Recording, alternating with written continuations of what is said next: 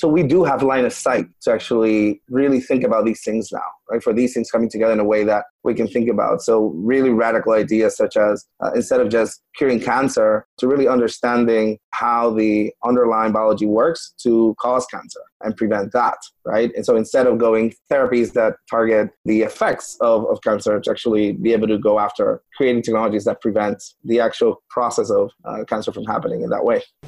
Welcome to The Syndicate, the podcast about the investors behind the overnight successes. It takes years, it takes money. On this show, we interview the top angel investors, venture capitalists, and startups to share what it really takes to succeed with startup investing. I'm your host, Matt Ward, and I'm a serial entrepreneur and angel investor. And I believe startups are the future, and angel investing is the best way to build real, true wealth. To find out more about us, please visit thesyndicate.vc.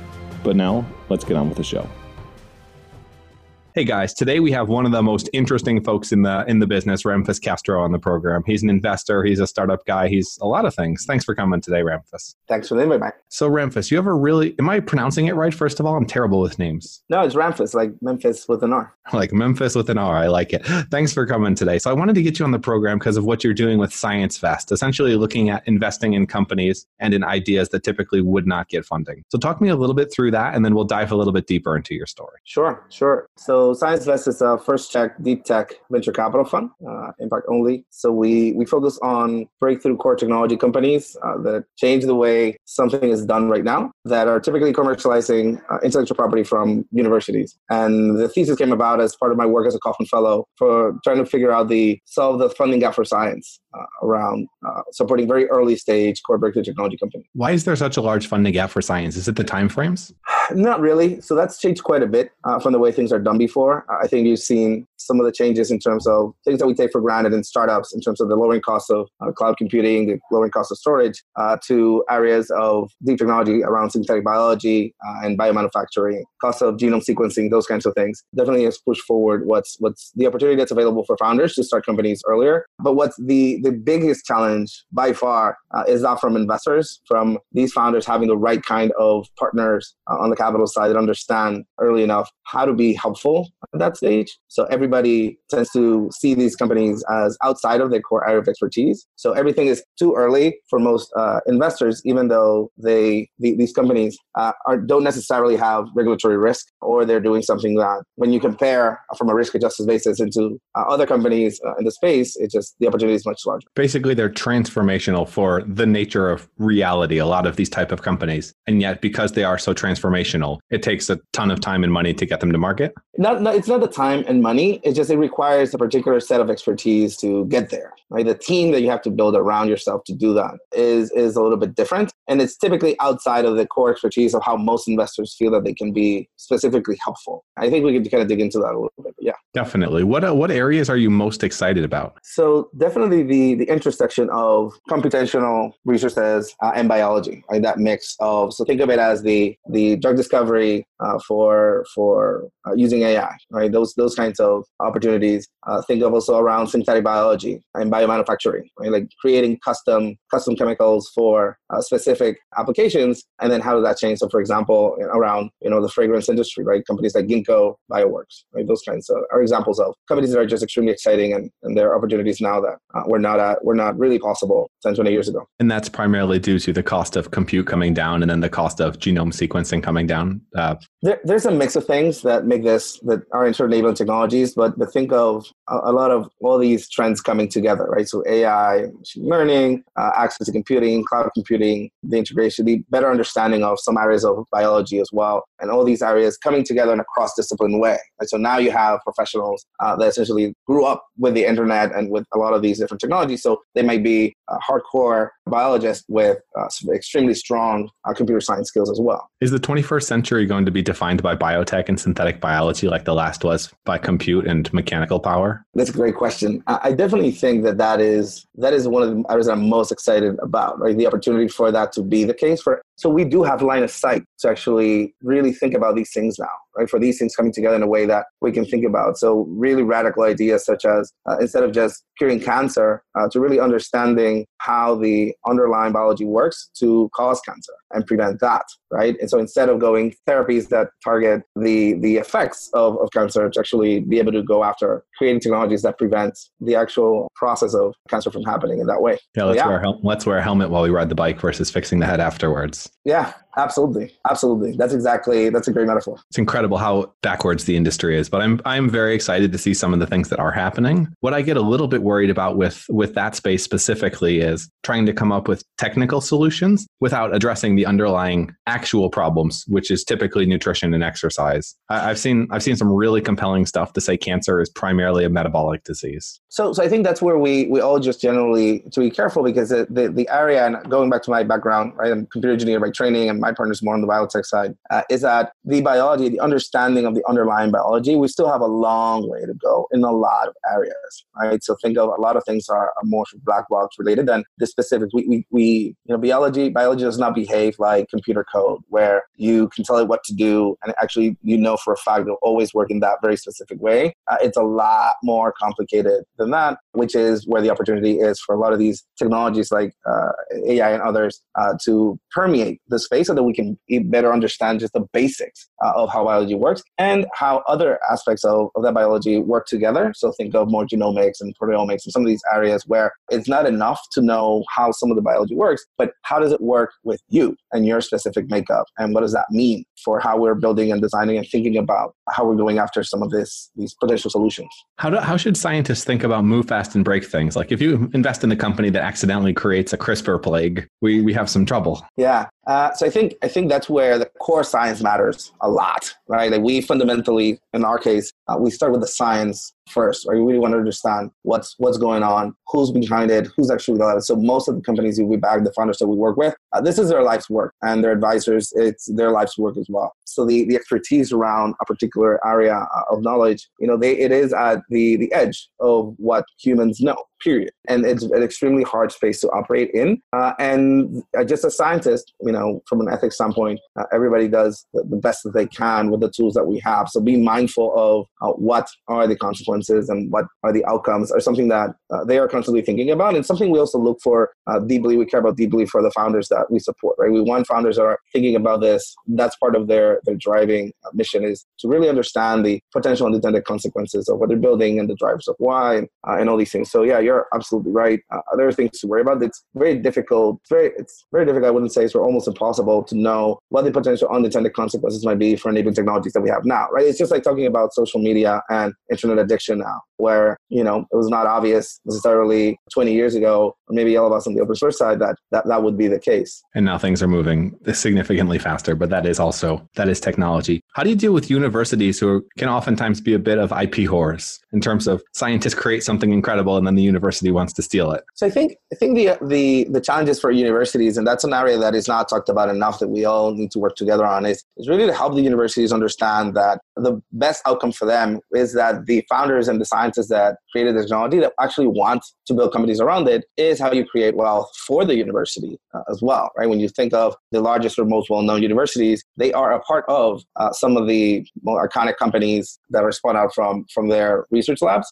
And then the alumni understand the help that they receive from the university. So it is in the university's best interest to help their potential entrepreneur scientists to spin out technology, so that when they make it, hopefully some of them will make it, that they come back and build them, a new bio lab or a new engineering lab, which we see all the time at some of the larger campuses. So it's something to rethink, for universities to rethink their position. Many of them are, and they understand the pressure that they're under, and they know that their model for licensing in the way that they did it does not work for them. Yeah, basically it's a dying model based off of a monopoly. How do you think about scientists and researchers? They kind of have two routes. They can go the academic university route and try to create IP and later possibly commercialize it or find an entrepreneur to do so, or they can go directly the startup route and then try to create a business like a 23andMe style. Yeah, I think for scientists it really depends. There are different motivations for different types of scientists. So some of them and I divide them in two buckets, right? I mean, the basics for research, and we need more of everything, period, right? Around all kinds of fields of science. And that's required. That has a very long-term horizon to really create this enabling technologies. Think about the core kind of, created the TCP/IP protocols back in the day and operating systems and kernels, like these kinds of really core enabling technologies on one side and also on the biology side. And then applied sciences, right? How do you take something that actually works and you think about how does that apply to solving a real problem in the real world? And scientists can jump from back and forth, right? We have some that are really keen on the research side and that's where they're best at. And some other members of the team are really strong on the commercialization aspect, but you need both, right? You need really strong research focused scientists that can really lead through those teams and scientists that understand why it matters to the greater good for humanity. Speaking of greater good, what should be open sourced? Like you brought up HTTP and whatever the other one was, which were great internet protocols where the creators essentially earned absolutely no money. And yet at the same time, how do we think about that in terms of the biotech industry going forward? Well, I think that the key challenge there is around publishers, right? And the control of the articles. So when you think about intellectual property, I mean, the patents, when you patent something, right? I'm on the IP, so my background as a lawyer. When you patent something, the idea is that you have a certain exclusivity for a certain amount of time, and then in exchange, you release it, right? So essentially most of the technology, so Google's PageRank algorithm, for example, right? And that's out there. And you can think about the same thing for biology. So the papers, especially the papers, right? The IP is IP, but the papers themselves, for that to be accessible to everyone in an easier fashion, is definitely where we should be trending and what we should be discussing, right? So like open publications and sort of open sourcing those data sets that enable the research so that others can leverage that. So a lot of that is out there and happening, and there's a lot of cross-pollination and collaboration across scientists. The key challenge is around some of the access to the papers for those from outside academic institutions or may not have access to the publishers themselves. Also, what gets published? So you look at big pharma and they'll take a drug, they'll try to guess what it does. They'll test out people to find the perfect people for the test. They'll run 4 tests. One of them will be successful. So that's the only one they publish. How do you think about the ethics? Typically, the pharma industry has been incredibly dirty and mercenary. How do you think about the biotech industry to avoid making those mistakes while still making money? So I think on the biotech side, I mean, it's a huge, massive sort of global industry, and I think we can go into like all of it. But the sort of bite-sized version of that is that a lot of the industry understands that a lot of the innovation is happening outside of their core research facilities, right? So if you think about kind of what they're focused on in researches, et cetera, and kind of where they're focusing researches,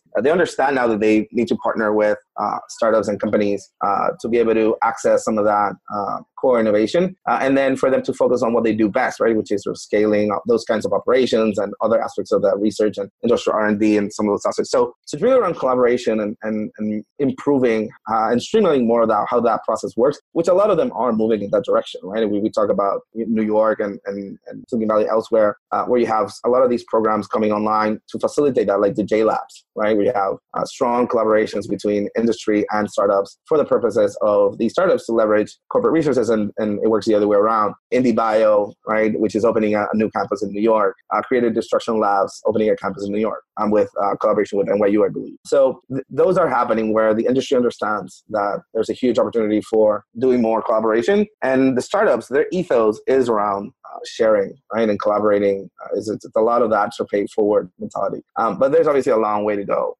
And in terms of having better access to everything for everyone at all times, it's a tricky space to navigate. What about topics for research focus? Most of the funding is coming from grants, a lot of it from the government, which means if you want to tackle something potentially controversial, you may just not get funded, like to do the MDMA research, to do the sex research, to do the things that the American government doesn't want to get on the record as being something they funded. Right. I mean, that is a challenge. I think the creative entrepreneurs, I mean, they find a way to pursue their curiosity and see where those different things lead. I think there just needs to be more conversation on how we fund more of everything, right? How we make that more accessible, how we make it so that researchers are freer to pursue their fields of interest across the board.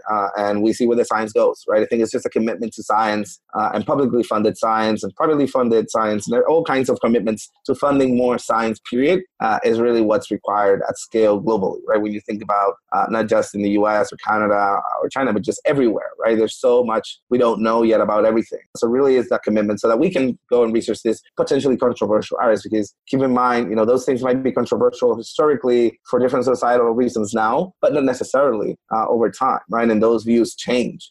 And it really is enabling the science to push forward that allows us to actually make things maybe less controversial so that we understand more. So the controversy is around data, and we can actually have discussion around real information and real knowledge versus just opinions on how things should be and why things should be the way they are. If you could wave a wand and fix some of the problems, what would you fix? The number one by far, which is what we're focused on at ScienceVest, is around enabling more of the founders that are committed to building companies around their science to have access to that funding, right? In a way that they might not even need ScienceVest, right? Where they might just be able to do that and pursue that and invite the right partners to them versus, what we discussed with now. So that's one key one. It's really access to capital across the board, full stop. And then the other one would be around impact investing, right? So around things that matter, right? When these companies are successful, it actually changes something for humanity, right? It's not like making the world a better place by better marketing tools, right? It's, that's fine, but it's not something that we care about. It's more around how does your core technology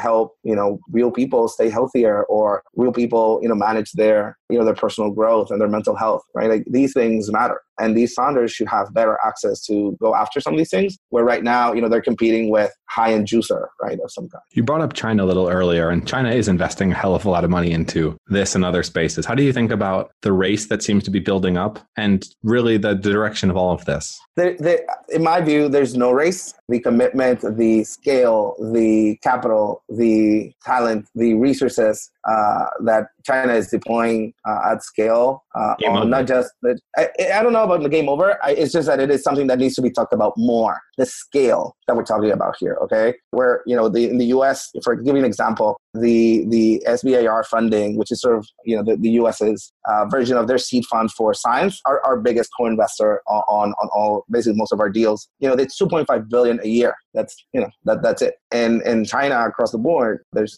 hundreds of billions for being deployed across a wide array of interest in research and commercialization, right? So, and that's at scale on the government side, right? That's not to include all the other sources of capital that are available. So it are just several orders of magnitude of what's going on there than some of the interesting things that are happening in the US. And to extrapolate, we decided that this would probably be the century of synthetic biology and biotech, which means this is the century that China becomes a dynasty again.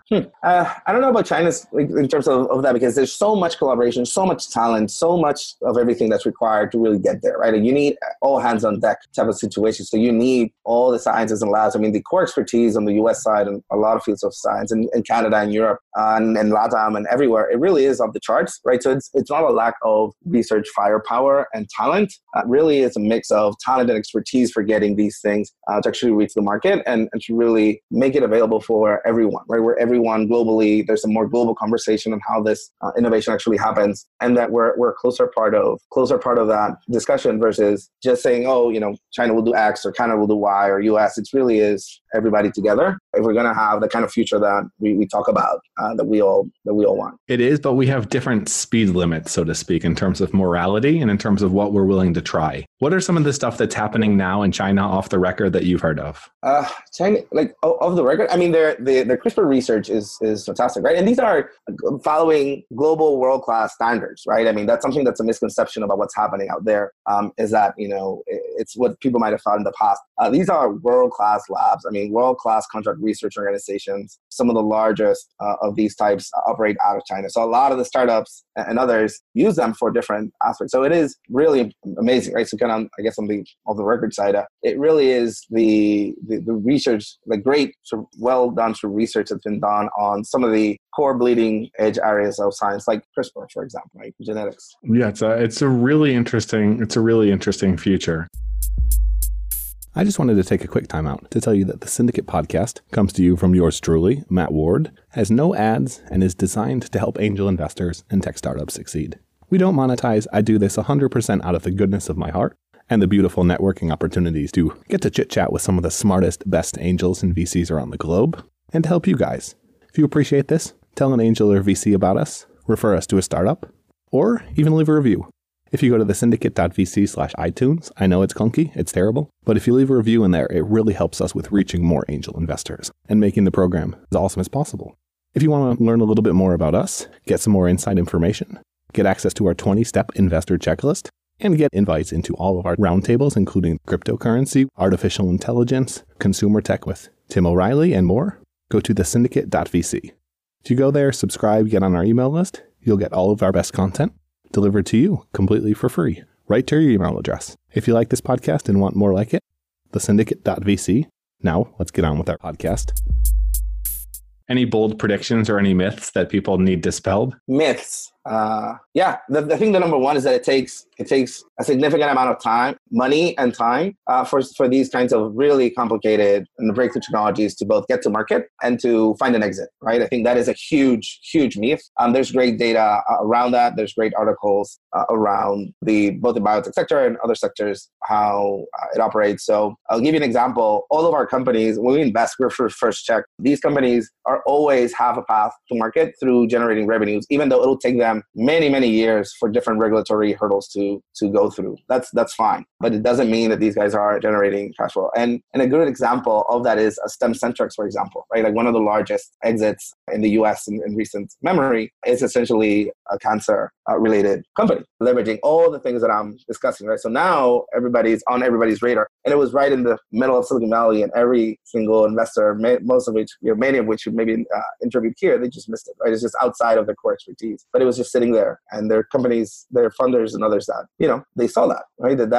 That's how things are now. It's just different from where it used to be and how investing used to be thought about. There's just much more opportunity. It just requires a different kind of lens from the investor to be able to see it and support those teams. And it's happening faster than expected. Absolutely. What would be an over-under timeline for when we see the first genetic doping for athletics, for performance, et cetera, in terms of some type of CRISPR or otherwise based enhancements to enhance humanity? I'm sure some of that has been experimented across the board. When you think about some of the, you could even go to nutrition, right? A part of nutrition is really changing the way your biology is sort of operating. That's sort of the purpose of it. So it's really extending that now with the understanding that we have on some areas of biology. So I wouldn't be surprised that it's ongoing. Sports is sort of outside of sort of our core field. So we don't, right?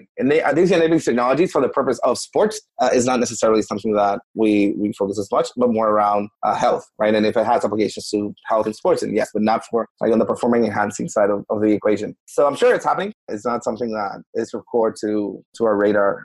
But yeah, I'm sure they're experimenting right now on all kinds of everything that we've discussed to see how to extract extra additional performance from humans. Yeah, I think it's really interesting, especially when you have the fusion of the health and nutrition side of things. If you're really optimizing stuff, do you see unequal access headed down the line for different populations?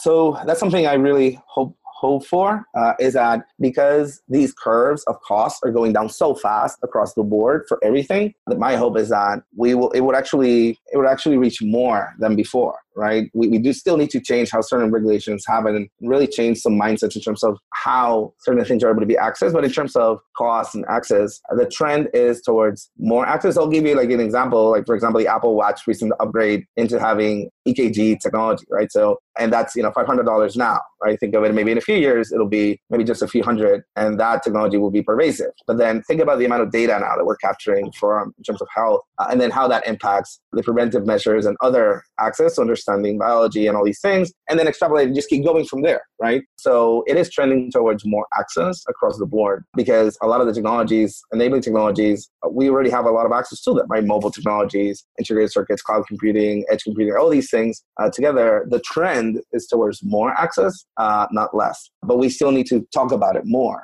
publicly so that we make sure that it's top of mind for everyone. And we're asking that for founders. Again, the founders that we back, that is at the core of what they think, right? That's what they want, is really for it to reach everyone, not just to be in the hands of a few. And some of them are just a core part of the open source ethos, right? That we're all sort of a part of. Does the open source movement make it hard to invest? Absolutely not. I don't think so. So, I think Facebook back in the day proved that that's the case, right? They built their entire stack out of a LAMP stack, right? Linux, Apache, right? And PHP, et cetera, where people said, PHP, doesn't scale. I was like, well, Facebook is based on PHP, so I don't know what you guys are talking about, right? But people still say that, right? Because they don't know, or they're not technical as investors, right? They're not engineers, right? And they've never built anything. So it's hard for them to understand how could you build something that has never been done before in that way.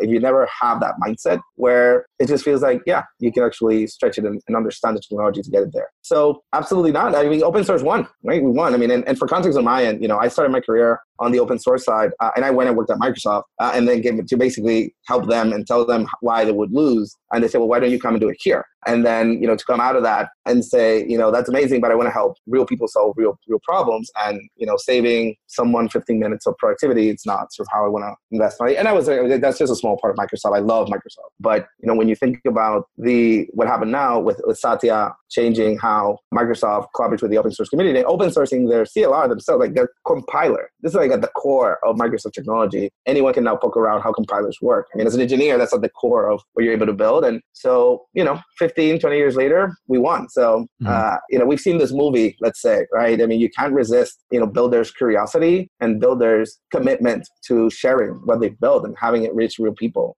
You can resist, but you'll never, it's really difficult to stop. Just like this podcast and you sharing, this kind of information, this did not exist, right? 10, 20 years ago. Nobody would tell us the kinds of things that we're sharing now. And who's going to stop us, right? So the same thing applies to a lot of these technologies and open source as a sort of global movement and commitment to sharing knowledge. Not just open source. I mean, we're talking papers and publishing and all these things, right? I mean, all these scientists sharing their data, collaborating. I mean, this is all pushed in the direction towards more transparency, more access, and more data. So I want to take this a different direction now. Why did Obama bring you to Cuba? Oh, so there's just the story there. So the short version is, when Obama announced, I'll tell the story and you'll kind of get it going why. I kind of guess why I invited, which I'm still trying to figure out myself. But the short version is when Obama announced that the regulations would change or the relations would change for Cuba, the global startup ecosystem community, primarily led through Startup Weekend. I don't know if you're familiar with Startup Weekend, right? So this, over a course of a weekend, you're able to create companies. This operates in over 600 cities around the world, everywhere from Iran to Yemen, right? To Israel, to every major city or small town, everywhere. And that community has been a part of it and helped scale over its lifetime. Now it's acquired by Techstars. Everybody talks with each other and they know each other, but we did not have anyone in Cuba. So when that changed, my first comment to the global community was, hey guys, it sounds like there's a Startup Weekend happening, who's making that happen? And basically there's not just that there wasn't a response, it's that we literally did not have someone from the community on the ground that had real communications with Cuba. So it was really disconnected from everything, which was a surprise to everyone. So that meant that it was us, right? That we were going to do it. We had to do it. And we needed to find out who on the ground had their community in mind and could share with us what they wanted that community to be and how they would, what does that look like? What does the tech ecosystem look like from the Cuban perspective? So I did a trip, to Cuba to basically find them because I've done that all over the world. It's easier, I guess, in my experience to find others that are builders and they build their communities. And through the network, I found a set of guys that were running the first meetup in Cuba. And they were able to navigate the politics and the local and everything around it so that everybody understood that it was around community building. It was not about politics. And that enabled the entire global community to support them. And Alex Medina and their crew, kudos to them for really taking the risk of really engaging with their community and really sharing and explaining and doing the education and everything internally and guiding all of us on how to build community. So we did a Startup Weekend. That Startup Weekend was very successful, just getting the word out and everybody to really communicate and collaborate and connecting the Cuban ecosystem with ecosystems globally.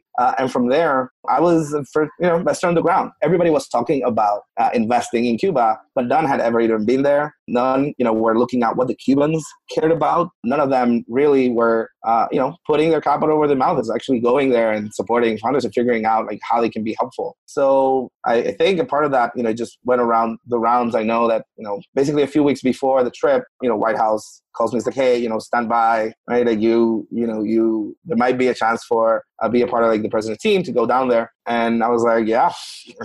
President goes, what are you going to say? No. So I was like, all right. And I thought it was going to be a lot of people. I previously why me? I've been doing X. But when we went down there, there was a certain event around entrepreneurship. And that was at the invite of both the Cuban government and the U.S. government, right? So it was a little bit different than just going there because the U.S. invites you. It's like you're actually vetted and invited by Cuban government. Everybody knows what's going on. And when it was there, they kind of pulled us apart and we spent, time with the president and we were hanging out about, what's the future of ecosystem building is about and kind of what's going on locally. And it was just us, the founders of Stripe. I mean, Shield Style of NEA at the time, and he now runs his own fund, and just a few of us, right? So it was, yeah. So that's how that happened. That's kind of why I guess the president invited me, was around, actually doing versus the talking. I mean, you can imagine at the time the amount of chatter around Cuba, everybody talking about everything. But then, what did people actually execute on the ground and support, right? In terms of real companies or real innovation happening. And I was lucky that, the founders on the ground of their community,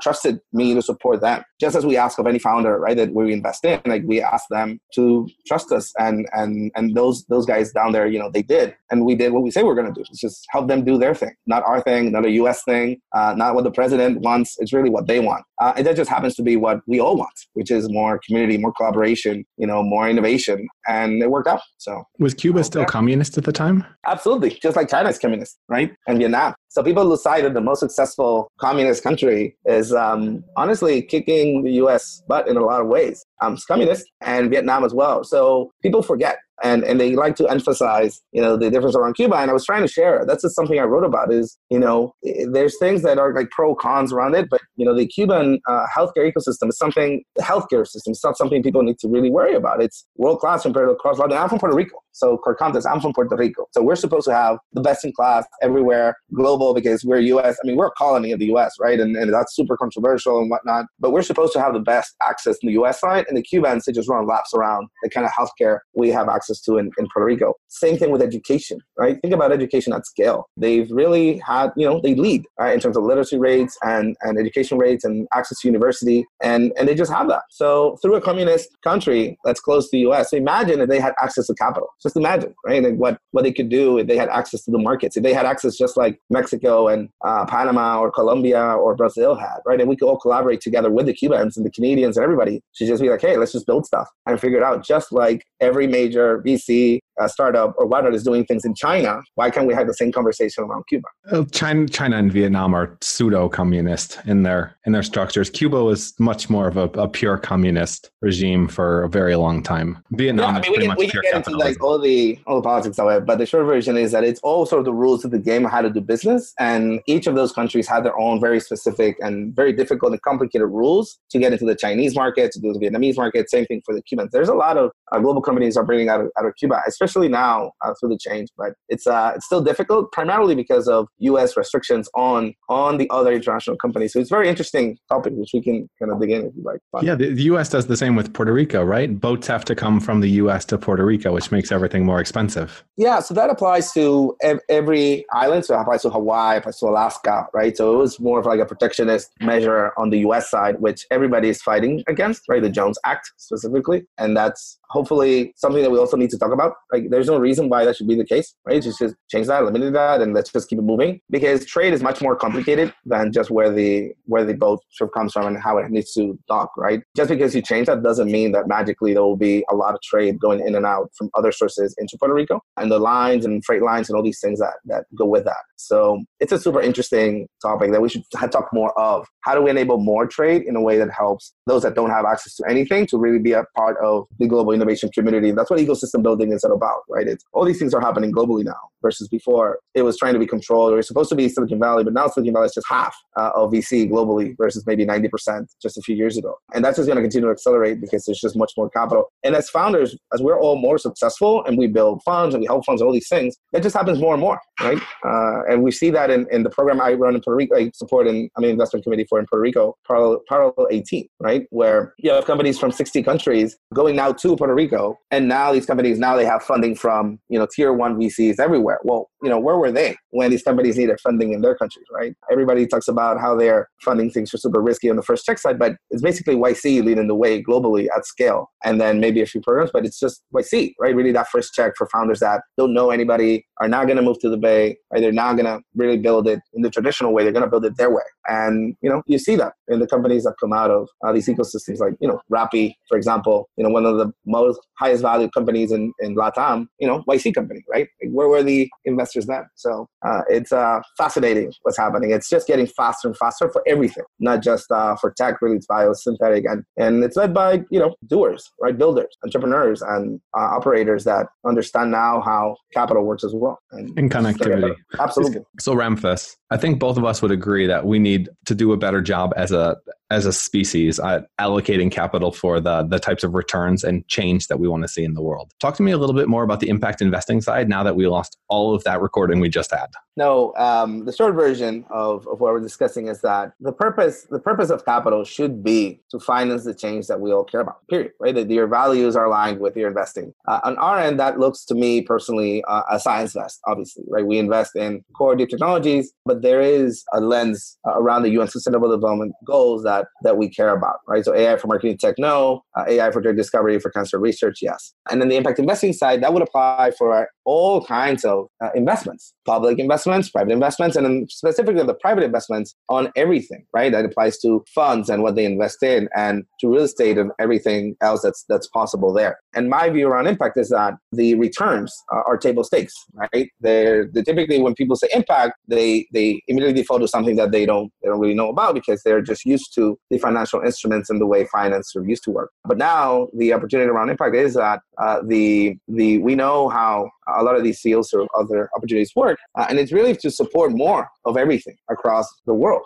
New kinds of fund managers all over the world is essentially an impact investing, right? Because what they will invest in will reflect the environments that they're in. So if you invest in a VC fund in South Africa that invests in the Pan-African region, well, you can see the outcome will be companies like Andela, right? That could be viewed under the lens of impact versus your traditional thinking of impact, that it's some type of charity or philanthropy. And the other side of that, at the other end, could be everything from affordable housing, and how do you redefine the models around impact, and how do you facilitate that capital flow from the private markets and the private wealth to these opportunities on the other side, right? So that's really the space that I care a lot about and focused on as well. And if you had a call to action for listeners, something you would want them to take away from this interview, look into, a quote, etc., what would it be and why?